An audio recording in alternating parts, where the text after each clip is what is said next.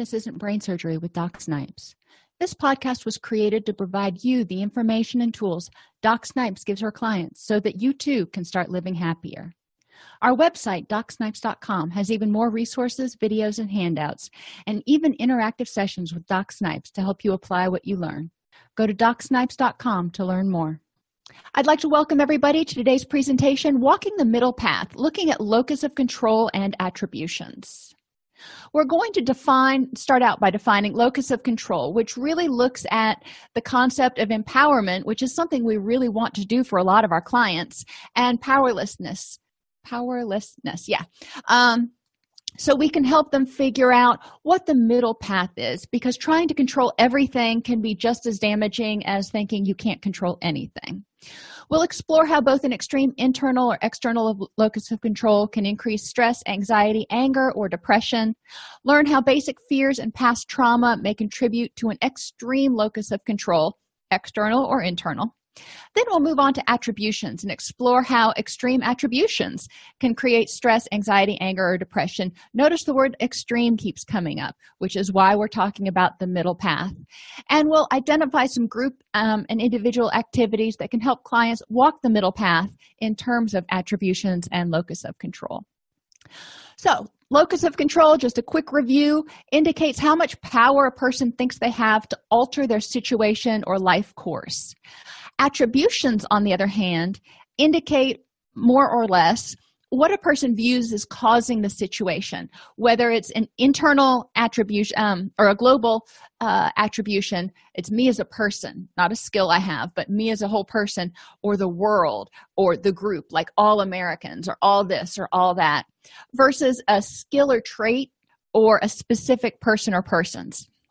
Then it moves on to look at whether it's due to internal or external influences. Does this happen because of something inherent to me, or is it due to external influences such as the economy or the weather or something like that? And finally, the last attribution is whether it's changeable or unchangeable.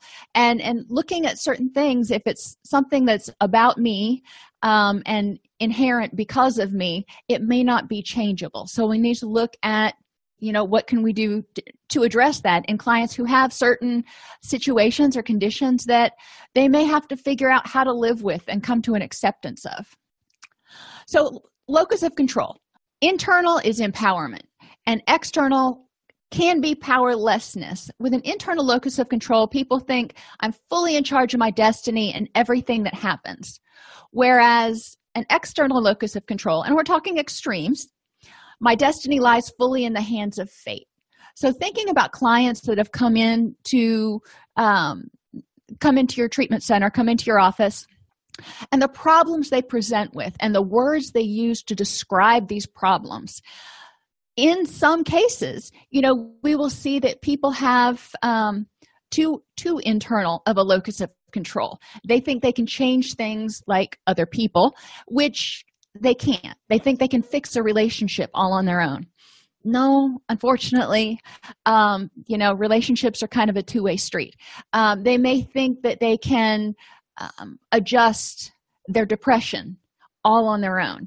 And there are certain things that they can do to improve their depression, but they may also need other factors to help. They may need medication. They may need help from a counselor. It may not be something they can just do on their own. External locus of control, and a lot of our clients tend to have more of an internal locus, or if they present with depression, often it seems like they have more of an external locus of control because they're done. They have this sense of learned helplessness that the world is going to just beat me up and there's nothing I can do about it. So you can see where these two extremes can really cause anxiety, stress, a feeling of threat. And what we want people to look at, and I'm probably getting ahead of myself, is what parts of this situation can you control? What parts of the situation can you change? And what parts of this situation are just the way they are? If you've got somebody who has, for example, chronic fatigue syndrome, they may not be able to get cured from that. So what we're going to have to do is say, all right, Well, that's beyond your control, but there are a lot of other factors, such as how you eat, how you manage your stress, whether you're getting quality sleep, taking your meds, etc., that you do have control over. So we want to encourage people to separate or differentiate what they can and cannot control. So what types of statements might clients make who have an overly external locus of control? Thinking about clients that you've worked with who have this sense of just overwhelming hopelessness and helplessness, the types of statements that they might make. This is never going to get better. Nothing I do ever works. They can talk about relationships in terms of, it doesn't matter what I do in these situations. It just happens. It's fate. It's destiny. It's from their higher power. When we talk about clients with an overly internal locus of control, they tend to be our go-getters. They're the ones who think, if I just figure out the right tool to use, if I just figure out what to do next, then I can fix it. I can make it better. I can make it go away. Or I can improve my life or whatever it is. And there are a lot of things they can do to improve their life. But for example, if they have some sort of a chronic illness like high blood pressure or diabetes, they may not be able to make that go away completely. So if they're trying to do all the right things, they're trying to follow the doctor's recommendations, they are your number one compliant patient, and it's not getting better, or it's not going away completely because they had hoped it would go away completely, then you might have a client who presents with a sense of frustration and, irritability and anger and hopelessness because, well, I did all the right things. Why isn't this going away? Why do I still have to take insulin shots? Why do I have to still take blood pressure medication? So we want to encourage clients to kind of accept the good with the bad and look at create statements. Although some things are out of my control, recognizing that they can't control everything, I have the ability to control many things in my life. And I encourage clients to identify, with a specific situation. If you just say, tell me all the things in your life that are controllable, you could be there for a week. So what I want them to do is, in this situation, with your depression, with your anxiety, with your relationship, what parts of that can you control? What parts of that are within your control? And your reactions to things. When things happen with your health or your relationship or whatever's the presenting issue is, when things like that happen, what are your reactions now? And are there alternative reactions that would be more helpful, that you can control? And then we start talking about radical acceptance and distress tolerance, and recognizing that feelings happen, and what you're feeling right now is fine. That is a perfectly normal emotion, whatever it is. But you can look to improve the next moment. You can't change right now. You're angry right now. Okay.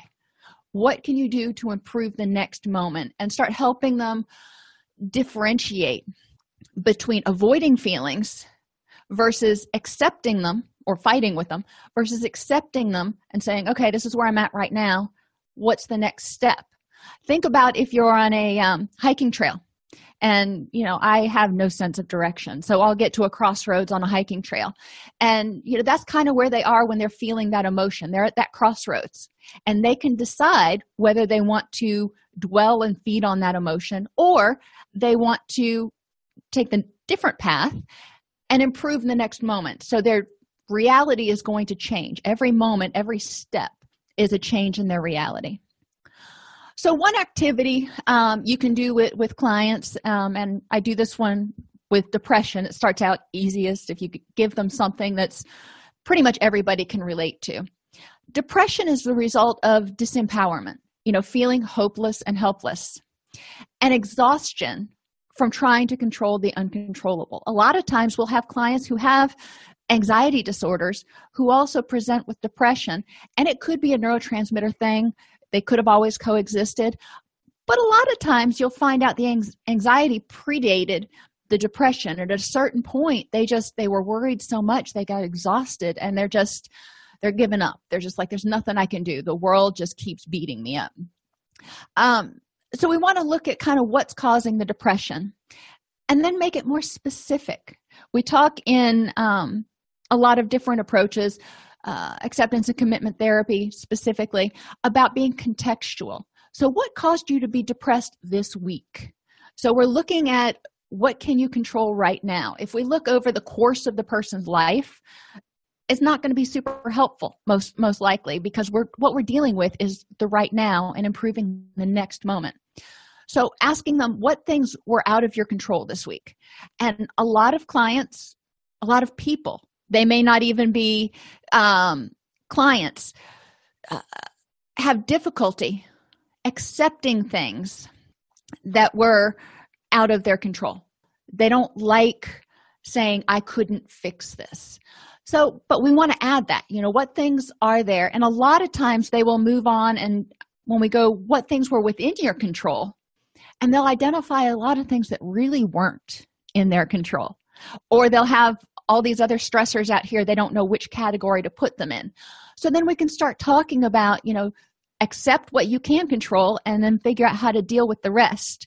And sometimes they can, as one of you points out, use the things that were in control to exacerbate self-blame. So my reactions to this situation were in my control, but I still freaked out on my boss or on my spouse or whatever. And then they feel guilty about it. And so we want to talk about awareness and learning from that situation, that, the way you've always or have responded frequently in the past, that's how you're used to responding. This is a whole new way of acting and reacting and learning. And you're not always going to be able to use those tools from jump. We'll talk about them in counseling today, and I don't expect you to use them 100% of the time tomorrow. It's going to take a while before you learn the new behaviors. So then we'll go back and look at, if you had these tools and you chose not to use them or you didn't use them, why not? What got in the way? And that's when we can start brainstorming about putting in discriminative stimuli to remind people to use a technique. We can look at, well, maybe we skipped a step here. And we forgot to teach you to practice the pause or teach you distress tolerance skills. So we can look at, why didn't that work? And it's an investigative or investigatory approach to help the client kind of look at it instead of beating themselves up and go shoulda, coulda, woulda. My question is, but you didn't. So I'm wondering why, and a lot of times it does come down to the simple fact of it's just not a tool they're used to using yet. So we can look at, maybe practicing it, maybe using some guided imagery on their own and imagining using that tool a little bit more frequently. I have my clients, when I do give them new tools, to keep a journal of how they used them each day. And I expect them to use them at least once a day. And if they don't, then I want them to, at the end of the day, look back and go, well, I could have used that tool here, wherever here is. So if I had used it, this is what it would look like. So then they can retrospectively apply the tool to start getting used to seeing how it works and developing a confidence in themselves. Remember last week we talked about the difference between knowledge and abilities. Develop that confidence in themselves that they have the ability to take that knowledge and use it and have a good outcome. You can also use this if somebody has Lyme disease or chronic fatigue. I mean, these are physical symptoms that may be causing depression and relationship issues and frustration and hopelessness and blah, blah, blah. Okay, so what's out of your control? If you've got Lyme disease, you may not be able to get rid of it. It may be one of those that you've already been on 4 courses of antibiotics, and they're like, well, you just got to live with it. Okay, well, that's out of your control, and that's a whole issue you've probably got to grieve and deal with. What things were in your control? And, coming down here, I was in Virginia for a while where Lyme disease is a lot more prominent. There are a lot of healthcare things. If you think of preventing vulnerabilities, good nutrition, getting adequate sleep, that help people prevent flare-ups of the Lyme disease symptoms. So those things are in their control. And, sometimes they'll start getting cocky, they'll start feeling good, and they'll start neglecting their health care. And then, the Lyme disease flares up again. So we want to look back to all right, how can we prevent these relapses and keep you motivated to keep being treatment compliant? So how can traumatic experiences create an extreme locus of control? And, think about if you killed and your house burned down. That's a pretty traumatic experience. It doesn't even have to be a rape or a robbery or something. When there's a traumatic experience, especially in children, but even thinking in adults, how can that make someone's locus of control become more polar? For a lot of clients, the traumas shake up the way they perceive the world. And the way they perceive the world, it's not safe anymore. So, okay, whatever it was that happened made the world unsafe. How am I going to deal with it? I'm either going to, if we're looking at dysfunctional ways of approaching it, one aspect would be to say, I'm never going to be safe again, and the world is just a scary, threatening, awful, horrible place. The other end of the spectrum says, I will never be a victim again. Come hell or high water, I'm going to do whatever it takes, and I will control everything in my life. So people's reactions, and then there's obviously the middle ground where most people fall and they realize there were, in a specific situation, there were some problems that they can address in order to be safer in the future, but there were also external factors that were beyond their control. So that's the middle ground. But what we're looking at is the poles. The external says nothing I can do will change anything. And a lot of times the helplessness of the trauma gets generalized. And people just start feeling, well, if this bad thing happened to me, then they start seeing bad things and they start perceiving and focusing on the bad things that happened to them.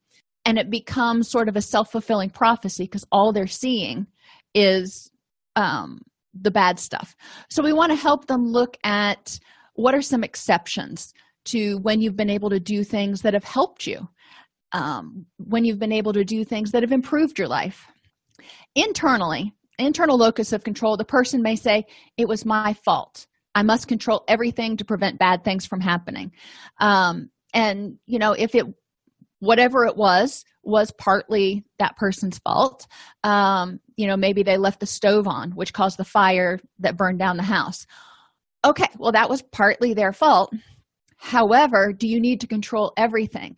And there were other things that, failed, the smoke alarms and the fire suppression systems and whatever else. So we want to encourage people to look at what can you control to prevent this from happening in the future. And do you need to control everything all the time, everywhere? And because the trauma was so severe, sometimes people feel the need to control everything because they don't want to experience trauma anywhere ever again. And my stepfather's like that. I can see little idiosyncrasies, and he's a lot better than he used to be. But I can see idiosyncrasies in his behavior where he needs control and he needs order in order to feel calm. So the middle path with trauma is accepting the fact that they can't change what happened, but I can take steps to protect myself in the future. So if it was a fire survivor, what can you do to protect yourself from fire?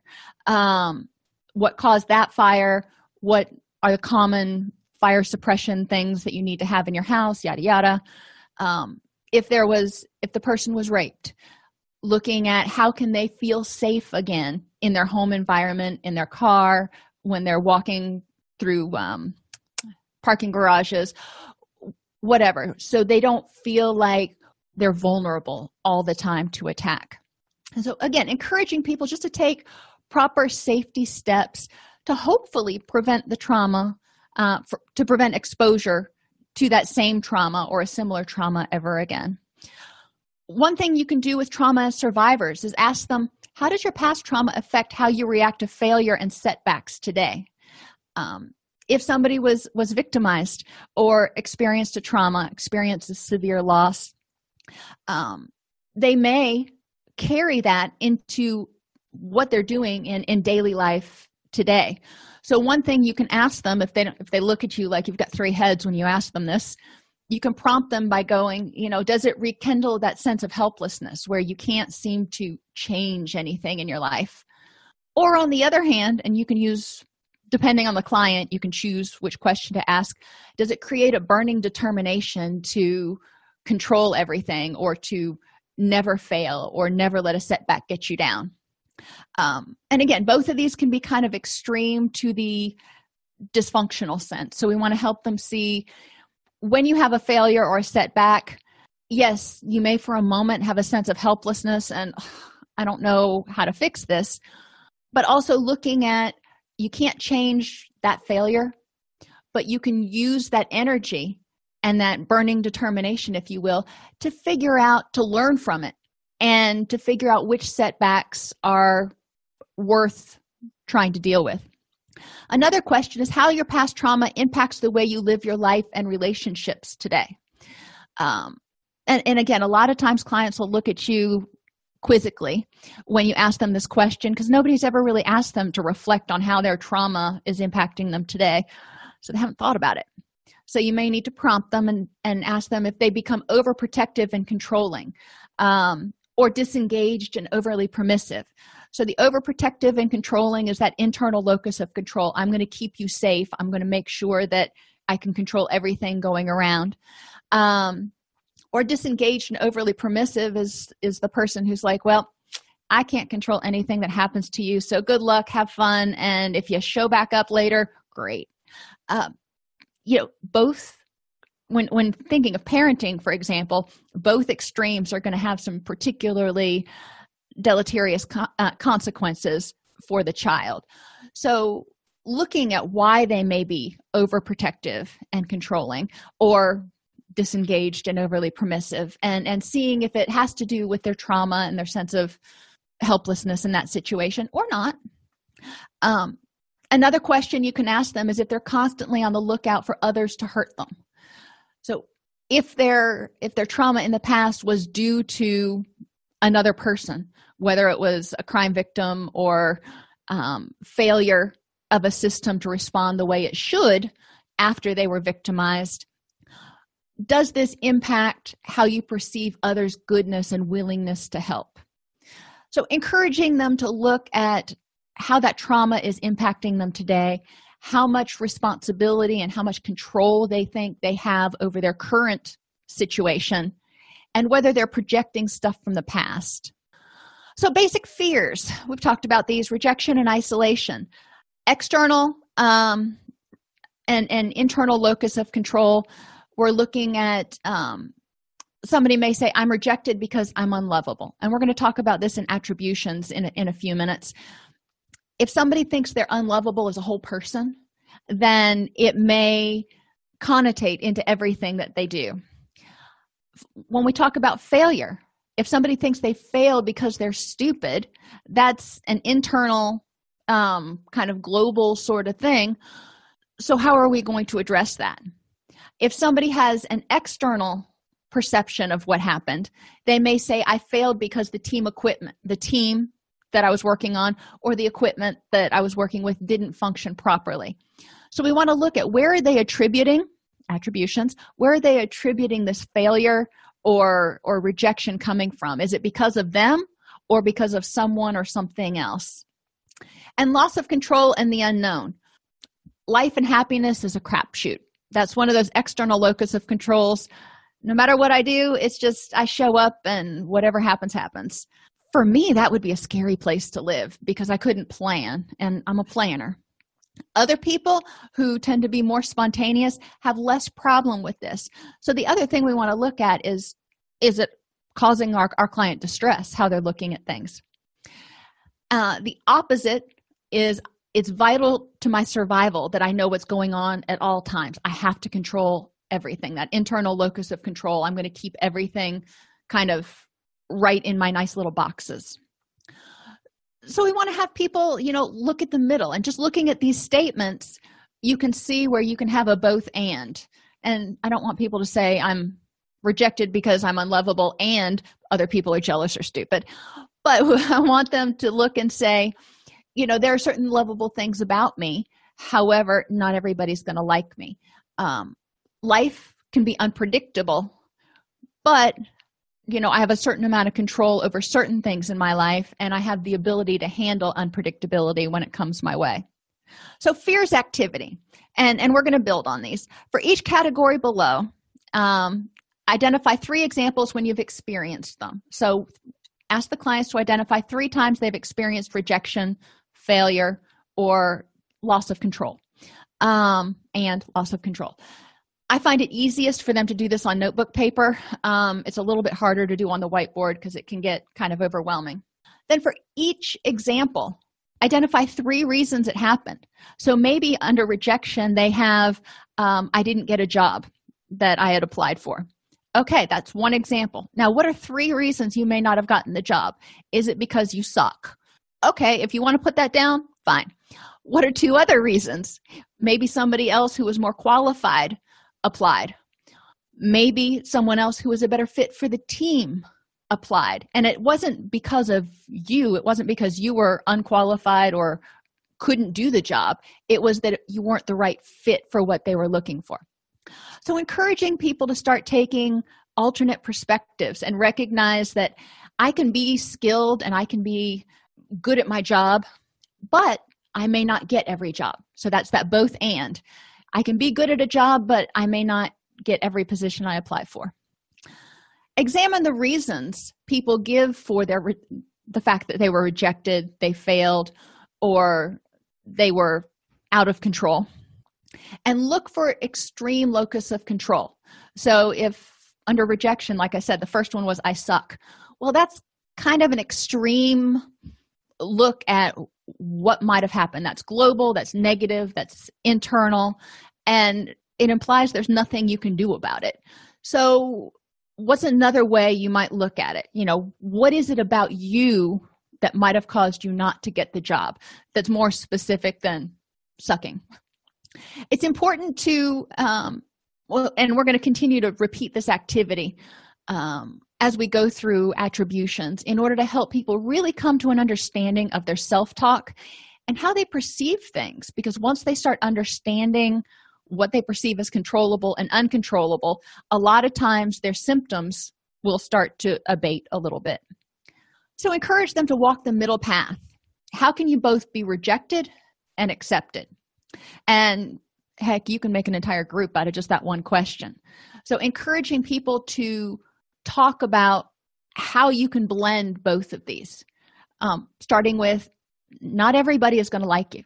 The way the world works, you're not going to be liked by 100% of the people 100% of the time. So how can you both be rejected and accepted? Well, some people are going to like me and some people aren't. What else can you add to that? So encourage them to brainstorm.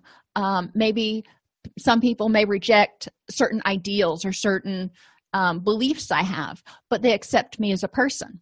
Okay, we can go with that one too. Encouraging them to look at this.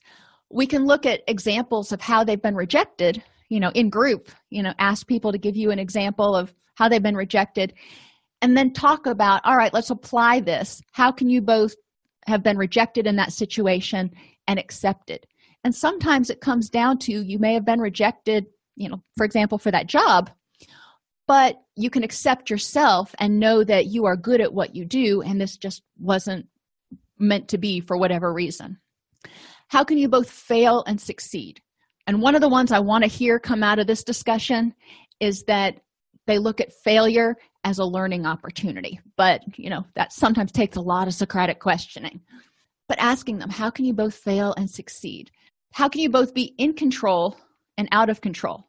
And again, what I'm looking for here when I ask this question to a group is the fact that everything in life has certain aspects that are within my control and certain aspects that are out of my control.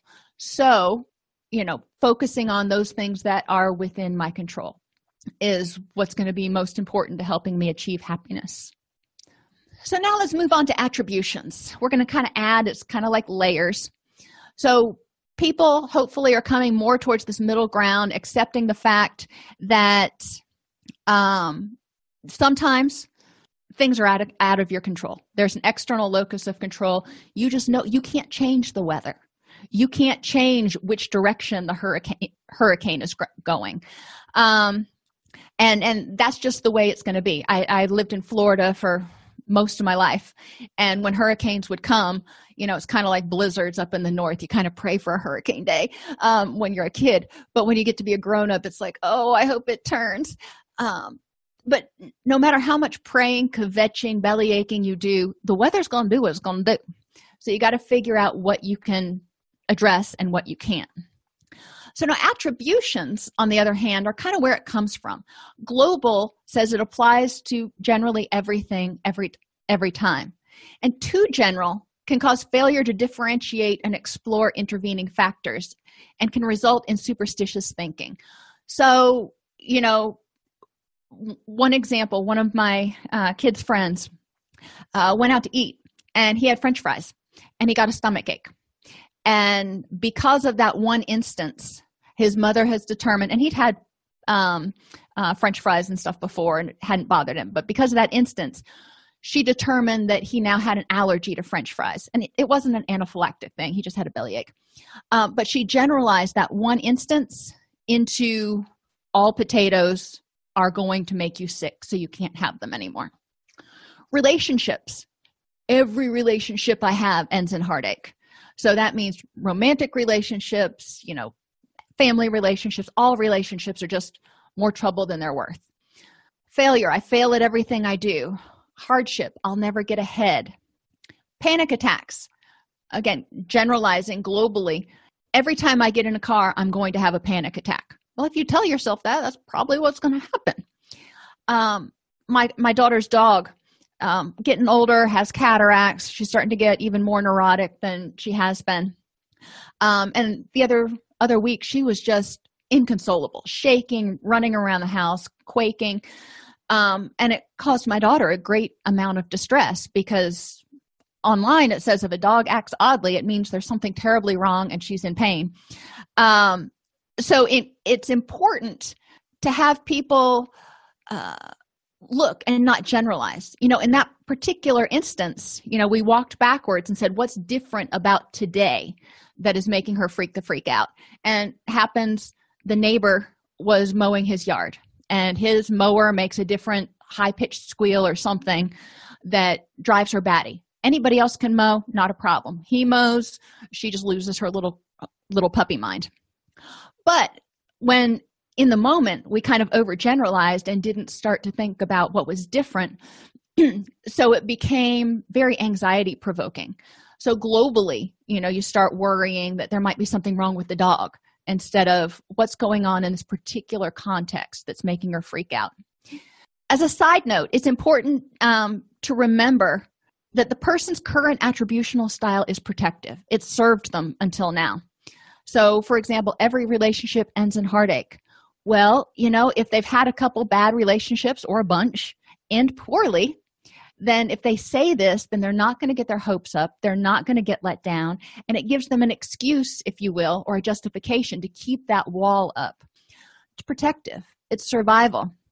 I fail at everything I do. That's the same thing. I mean, most of these that I have here basically protect people from getting hurt emotionally or hurting their self-esteem.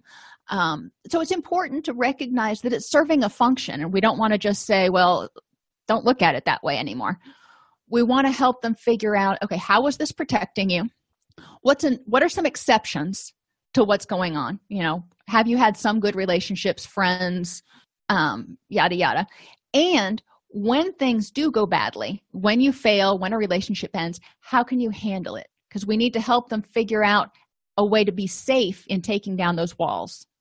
Specific, it applies to this circumstance only, so you can kind of get lost in the weeds. It may be too specific to prevent generalization and generally leads to repeating a pattern of behavior. Most of us have probably had a client or a friend who's presented with, my relationship with Tom failed because of his neediness, lying, and anger outbursts. And then 3 months later, my relationship with John failed because of his neediness, lying, and anger outbursts. My relationship with Sam, you see where this is going.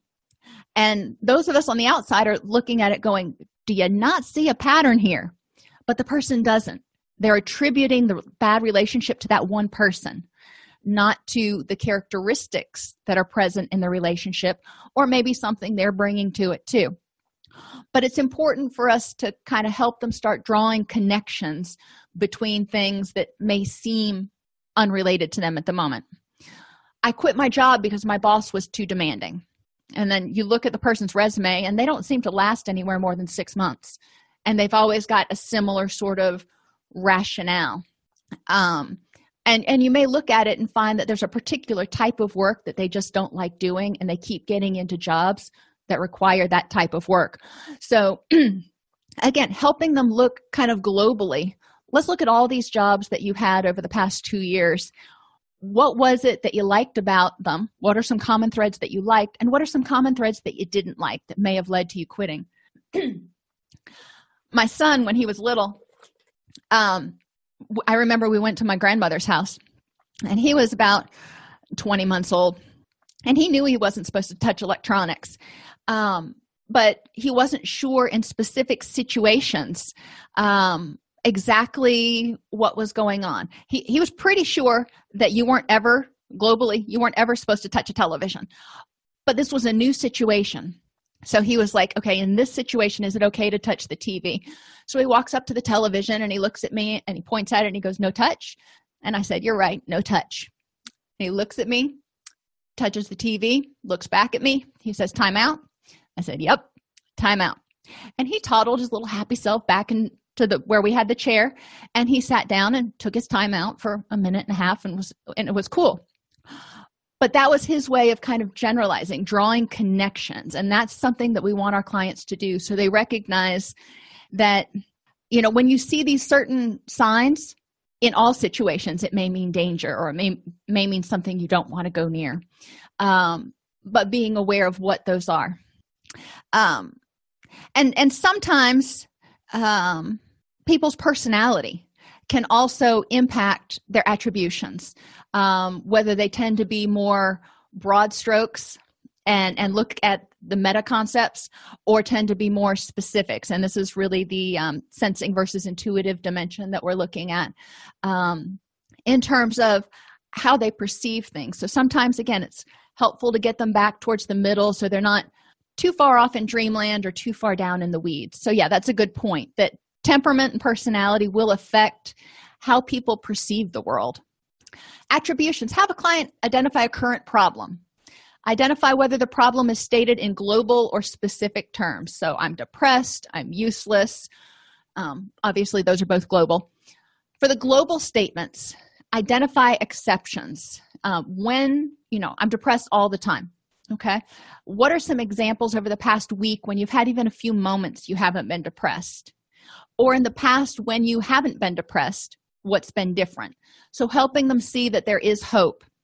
And for specific statements, identify there are other instances and explore what can be learned and look for patterns. Like I talked about, if they habitually are losing jobs or quitting jobs and they just can't seem to find the right fit, then we might want to look at what's creating the wrong fit and globalize that a little bit more so they can see what might work better for them. Be aware of the fundamental attribution error. A lot of times we assume that if we kick the vending machine, not recommending it, it's because we had a bad day. So that's an external attribution. Something else out there caused it. But if someone else kicks the vending machine, they are an angry, angry person. That's an internal attribution. Now, most of us as clinicians would assume the other person had a bad day. But for the sake of this example, if you're walking along the sidewalk and you trip, you attribute it to a crack in the sidewalk that you stumbled on. If you see somebody else trip, you might assume that they're clumsy, inherently clumsy, which is an internal attribution. So just kind of be aware and give them credit for external influences like a bad day or a crack in the sidewalk. Internal locus of control says the situation is due to something about me, discounting the influence of other variables. So hardship happens, whatever the hardship for the client is. If I were better at something, or, if I were X, this wouldn't have happened. So we want to look at, okay, let's just imagine you were X, you were better at this. Is this really going to be the be-all, end-all resolution to your problem? And how likely is it that you could be that right now. Relationships. I am unable to maintain a relationship. So they're taking the responsibility for it instead of looking at, what other people are bringing or not bringing into the relationship. They're saying, I'm not able to maintain it. Well, what's the other person doing? Failure. If they say I'm a failure, well, that's pretty global and internal. We want to look at in what situations, in what contexts what are you successful at? And make it a little bit more specific. And when they say, I failed at XYZ, okay, so what can you learn from it? And what were the external influences? Did you have the tools that you needed? Did you have the allotted time? Were you prepared? Maybe you were up all night because your baby was colicky, so you didn't get a good night's sleep and you weren't prepared. There are a lot of other things that may have factored into why you failed at this task. Does it mean you're a failure, or does it mean that on Tuesday, the 22nd of January, you failed at something? And I am weak and incapable is another internal locus of control that I hear from a lot of people with anxiety. They don't feel like they can handle anything that comes their way. So looking at times that they've succeeded, so encouraging them to find those exceptions. External locus of control. People often blame other people and other things and refuse to take responsibility. So again, with hardship, the world is against me. With the internal, they said, if I were XYZ, then this wouldn't have happened. The hardship in the external locus of control says, the world's against me and there's nothing I can do to change it. It's just the way it is. They feel very helpless and powerless. In relationships, other people make me feel bad. And this is one that I always hone in on because I want clients to understand they do have the responsibility or the ability to affect how they react. And the initial feeling is a natural feeling. But then what they do with that feeling, whether they choose to hold on to it and nurture it and continue to feel bad or let it go, is the ball's in their court. The equipment was faulty, or nobody on the team did their part. I did mine. Nobody did their part, is another external locus of control. And in anxiety, bad things are going to happen to me. And all of these statements can be true at certain times, but there are also, we want to look at, these statements may be true, but let's look at both and. Bad things are going to happen to you. Yes. And you have the ability to pull on resources and your skills and strengths in order to deal with them. Using the prior activity, the one that we asked them to identify the current problem. Ask the client what he or she contributes to the situation. What parts of this did you bring to it? And what other factors contributed to it? And looking, again, pretty broadly, did they have enough sleep? Were they sick?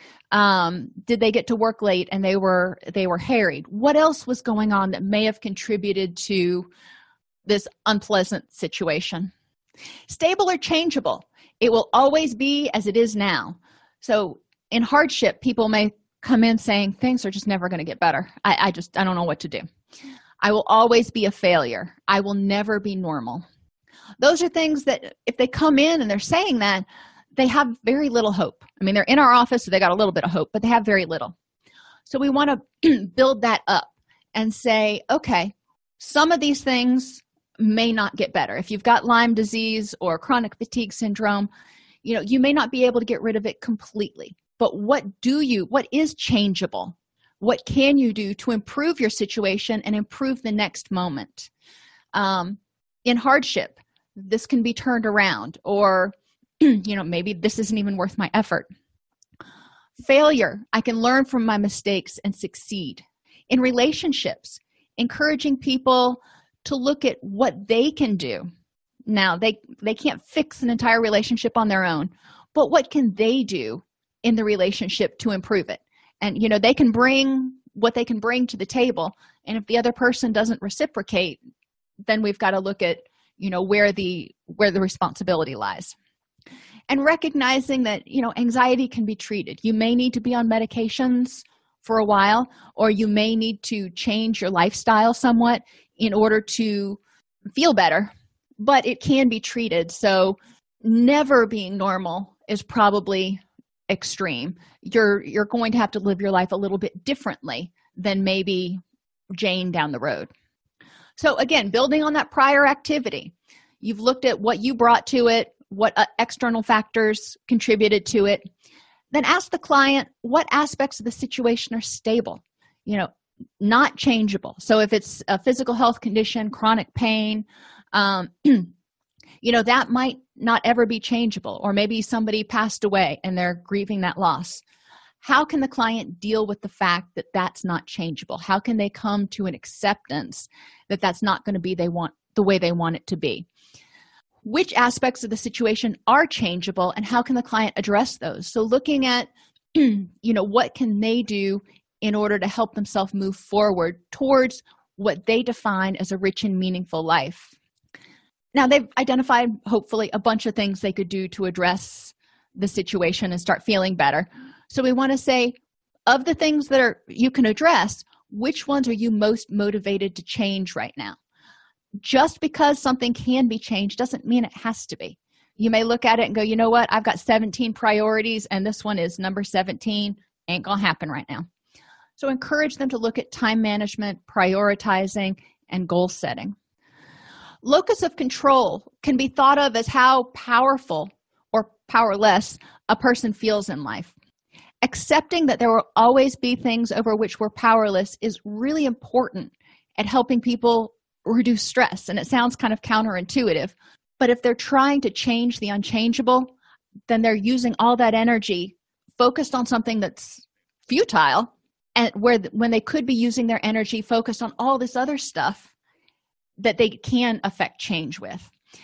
Sometimes it might help to have them draw a pie chart and identify the things that are unchangeable and the things that are changeable, and have them look at where they really want to be spending their energy and how much energy they're spending on things that are unchangeable.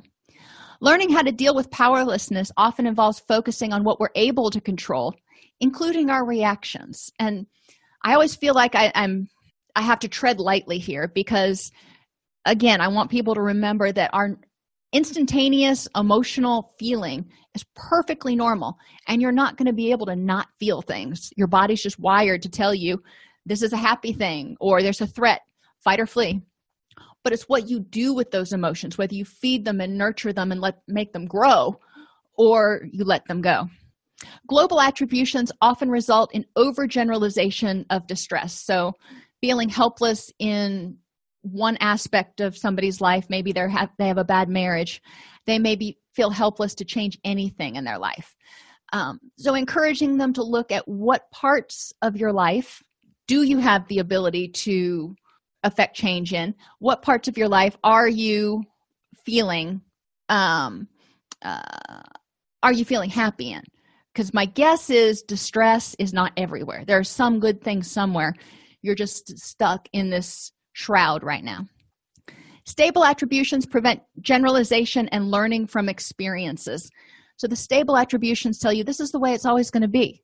So you might as well just not try to figure out how to change anything or learn. Encouraging clients to recognize that all experiences have changeable and unchangeable parts and are a combination of both what we bring to the table as well as the environment and other factors. So it's not just you, it's not just the world, it's a combination of everything in that one moment that is causing the situation. So it gives them a more realistic appraisal of what they can expect. Somebody had a comment, what's normal, and definitely recognizing with our clients, we want them to find what is normal and helpful and happy and comfortable for them. And we want to be sensitive to what works for them. It's important to help clients figure out where they want to be in terms of the domain of attributions and locus of control, and look at how it affects them. So you might even have them do the coin toss activity. So if it lands, they do a coin toss in the morning. If it lands on heads, they need to have an internal locus of control. They need to try to control everything all day long, or even for a couple of hours. All day long could be exhausting. And if it lands on tails, they need to have an external locus of control. So they need to just, life's going to happen and go with the flow and see how it impacts their mood and their stress levels and how they sleep and everything else. Are there any questions? Alrighty, everybody. Well, I will talk to you or at you on next Thursday. If you have any questions, always feel free to email me, and I will see you on Thursday. If you enjoy this podcast, please like and subscribe either in your podcast player or on YouTube. You can attend and participate in our live webinars with Dr. Snipes by subscribing at allceus.com/counselor toolbox. This episode has been brought to you in part by allceus.com, providing 24/7 multimedia continuing education and pre-certification training to counselors, therapists, and nurses since 2006. Use coupon code Counselor Toolbox to get a 20% discount off your order this month.